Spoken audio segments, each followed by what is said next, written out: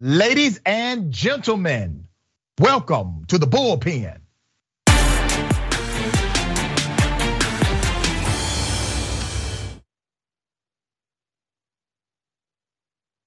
In the bullpen today, we have Miss Justine Murray, Miss Northern Lights, also Turning Point USA ambassador, extensive resume that includes working as a New York campus correspondent, booking assistant at One America News, and she previously served at the White House as an intern for former President Mike Pence, former Vice President Mike Pence. Justine, welcome to Indisputable. How are you? Hi, Dr. Richie. Thank you for having me. I'm doing well. Thank you for being here. Okay, I find it fascinating that you actually worked under the leadership of Mike Pence. And so I'm going to start there. Mike Pence has been back in the news lately because he says very clearly that President Donald Trump was wrong. It took him a while to say this, but he's saying emphatically, listen, I had no constitutional right to overturn the election. I don't care what Trump has said. What are your thoughts? I don't want to presume what you know or believe about the Constitution and Mike Pence's statement. So what are your thoughts about that? And I will respond. Right. I agree that there was some voter fraud, and the voter fraud that was there, that does need to be addressed, but it didn't seem to result in actually overturning the election. So there wasn't enough to change the election around. And the vice president felt it wasn't in his position or his power to do that. So the vice president is a very good man. I had the honor of interning for him under the White House, and some people disagree, and that's okay. But you know what, Justine, is not okay. Let me tell you why it's not okay. We're talking about democracy and we're literally arguing and debating a fact. I'm not talking about with you. What you just said, I can live with. I'm talking about individuals who would demonize a Mike Pence. And I'm no Mike Pence political fan. I never have been, all right? I wasn't a fan of his before he became vice president because I have policy differences with the guy. But at the end of the day, he stated a fact. And the fact is, based on the Constitution, the 12th Amendment, the vice president only has a role to announce the winner after opening the envelopes from the various states and announcing the winner based on the Electoral College. It is a ceremonial role. He does this because he is the president of the Senate. Naturally, if he is not available, there's another who will be president of the Senate. And then under the Electoral College Act, which was passed in 1887, it lays out the very specific and detailed framework that Congress is only allowed to certify a presidential election. So this is a fact. These are facts, right? But there are those on your side, and I say your side, meaning conservatives, who will demonize a Mike Pence. I can't believe I'm kind of defending Mike Pence, but who would demonize him as a human being because he's standing next to a fact. The fact should speak for itself. Nobody should have to defend it, but it's a fact. So why do you think the party has created a narrative where they dismiss the facts and they insert their personal feelings, and we should all be okay with that? You could say that about any issue with either party. I want to go back on when you said it's not okay that some people disagree that the vice president is a good man. And I wanted to actually ask you, what do you mean by that? It's not okay. Everybody has the right to their opinions and their speech. And I could say that it's not okay that many in the media justified the violent riots over the summer, over the summer of 2019, 2020 with BLM, saying that, oh, well, some people have the right to commit violence. I could say I never heard that, but let me answer your question because you did pose a direct question to me. I think you misunderstood my sentiment. What I said was not what was not all right, it was not okay. That literally we have transformed facts into opinions. That's the part that's not okay with me. It is a fact that the Constitution does not give the authority to the vice president to overturn an election. That's a fact. It's not okay with me that a fact is now debatable. That's not okay. And I hope you would agree with me that it is a fact that the Constitution does not empower the vice president to overturn democracy, correct? As I said in my introduction, I do agree with that. Okay, so it's a problem when people will take a fact, manipulate it to others, misrepresent it, and then demonize individuals who simply stand up for truth and facts, right? That's a problem. I think that there's a problem when people misconstrue. Well, you agree with me then? I would agree that there's a problem when people misconstrue facts, but they have the right to say it. I'm not talking about their right. Come on now. I'm not the government and I'm not limiting their right to say it. Just as much as they have the right to say it, I have a right to respond and say it's dumb, stupid, and idiotic, illogical. I have the right to say that as well. So my point to you is not about their right to proclaim misinformation, but it's not okay. What's my point? It's not okay.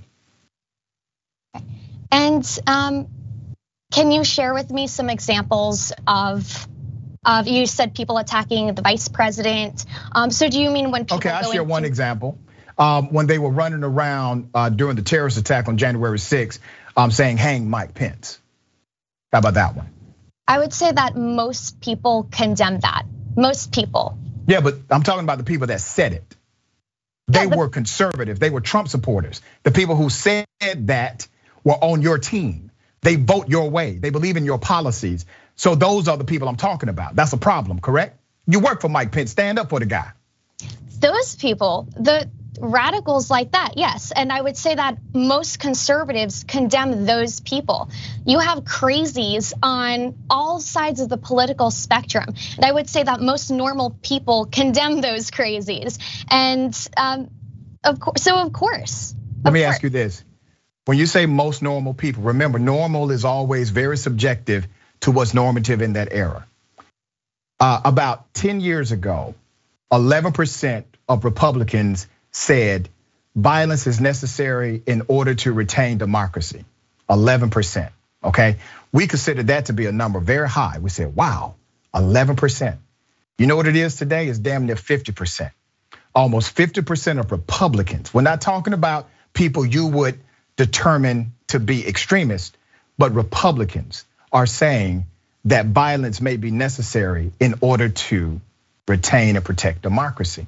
And who are they really talking about? They're talking about other Americans. They're talking about committing violence against other Americans who fundamentally disagree with them as it relates to policy and protocol of this country.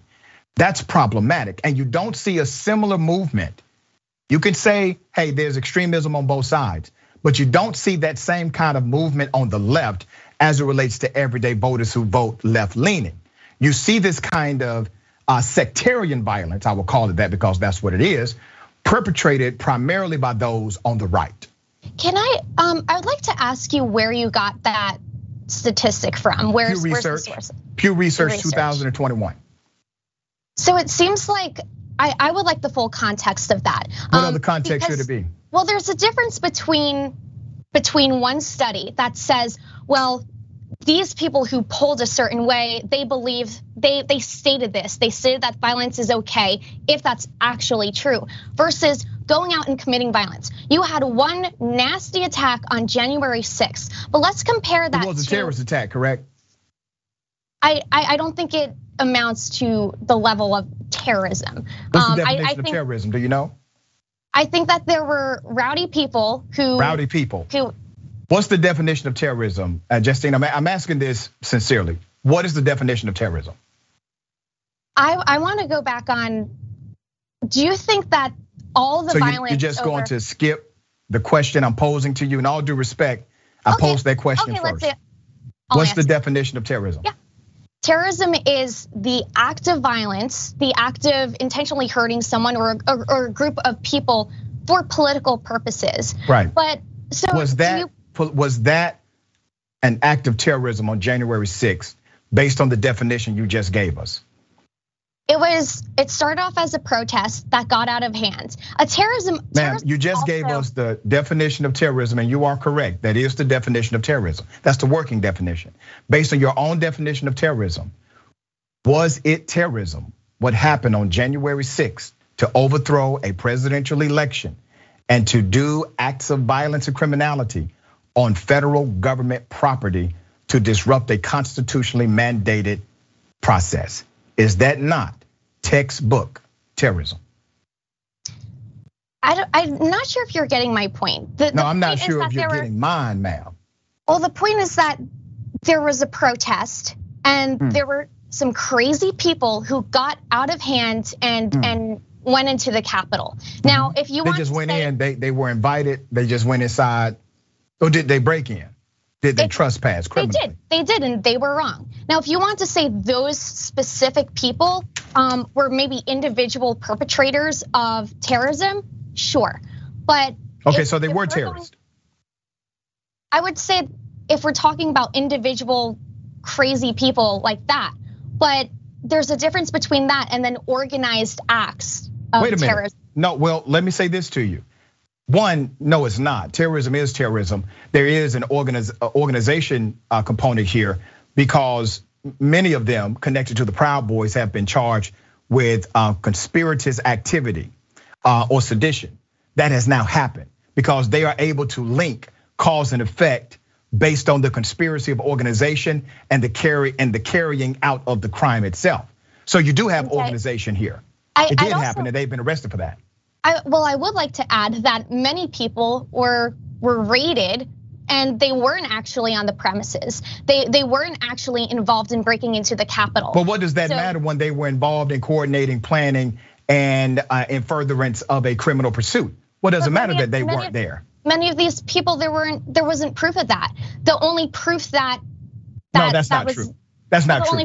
There was definitely proof of that. That's why they had the investigative warrant signed in order to do a search of that property. So that's not true, madam. Let me tell you about Siaka Massaquoi, who's an actor from California, who was not breaking into the Capitol and was not planning to do anything, or he wasn't part of a plan to overtake anything or overturn an election. Yeah. He just expressed his views publicly about how he personally believed that the election was stolen. But the FBI raided him. So did the FBI raid him because he said he personally believes that the election was stolen?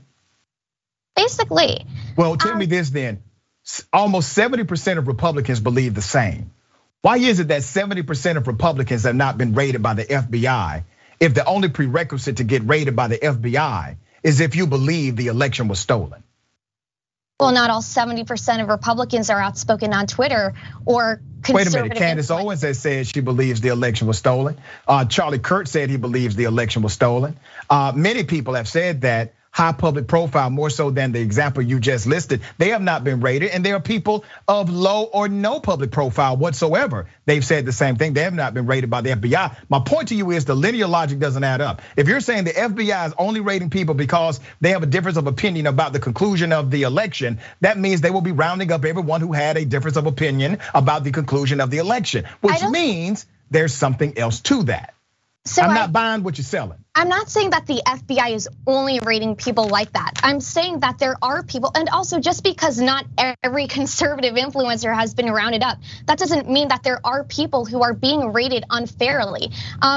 This goes right back to the idea of no-knock warrants. I'm sure that I don't want to assume what you believe. Yeah, I'm completely against no-knock warrants. Exactly. So it's a little bit concerning now. Well, tell me, how does this connect to no-knock warrants? Explain this to me.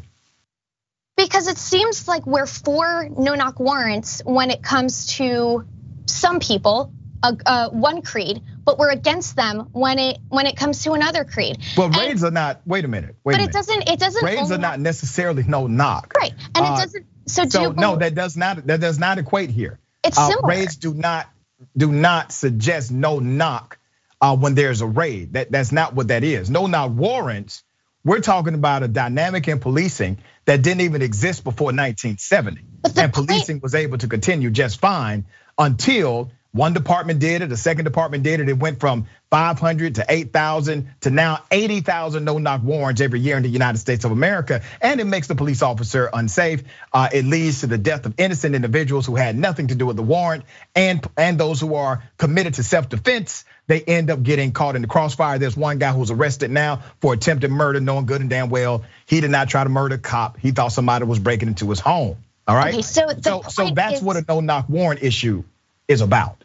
The point is this idea of whether it's a no-knock warrant or whether it's a raid that's not officially a no-knock warrant. It's the idea of when do you support the police breaking into someone's home? When do you support government overreach? When do you support people getting all of a sudden being investigated and things are a little bit murky because So are you saying that those who committed those acts of terrorism on January 6th should not be properly investigated and their connections be properly investigated if there's evidence of a conspiracy? The people who physically went into the Capitol, the people who physically tried to commit an act of violence, sure. But I'm saying that there's a lot of protesters who were not involved in that. Let me ask you a question. If a person was not at the Capitol, but they knew the intent was to break and enter, they knew the intent was to stop the process of the Electoral College certification. They knew these things, which means there's conspiracy established. Conspiracy means meeting of the minds. That's what it means. So you now have established conspiracy. They never went to the Capitol, but they provided resources. They provided aid. They provided guidance. They provided information about the ground layout. They provided this information. Are they not also guilty of criminal conspiracy, madam? Well, you'll have to find the proof because if that's what it is, they don't have to be at the Capitol, right?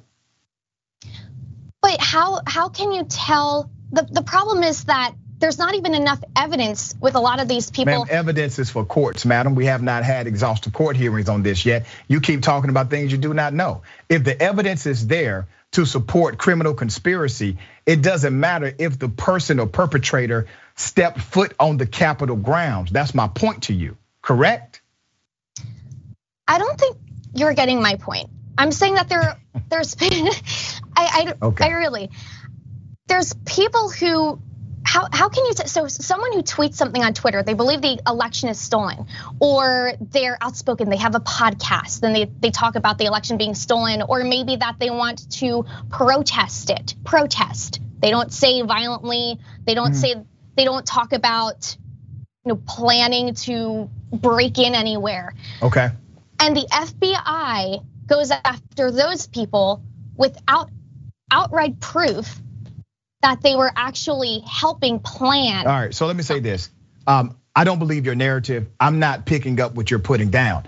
Maybe the tweet is the public part, and there's other dynamics of the investigation you are unaware of, because once again, evidence is for court, right? You don't show all the cards in the beginning. But I want to say this to you because I think there's some hope here for you. And I say this in all due respect. You work for Mike Pence, okay?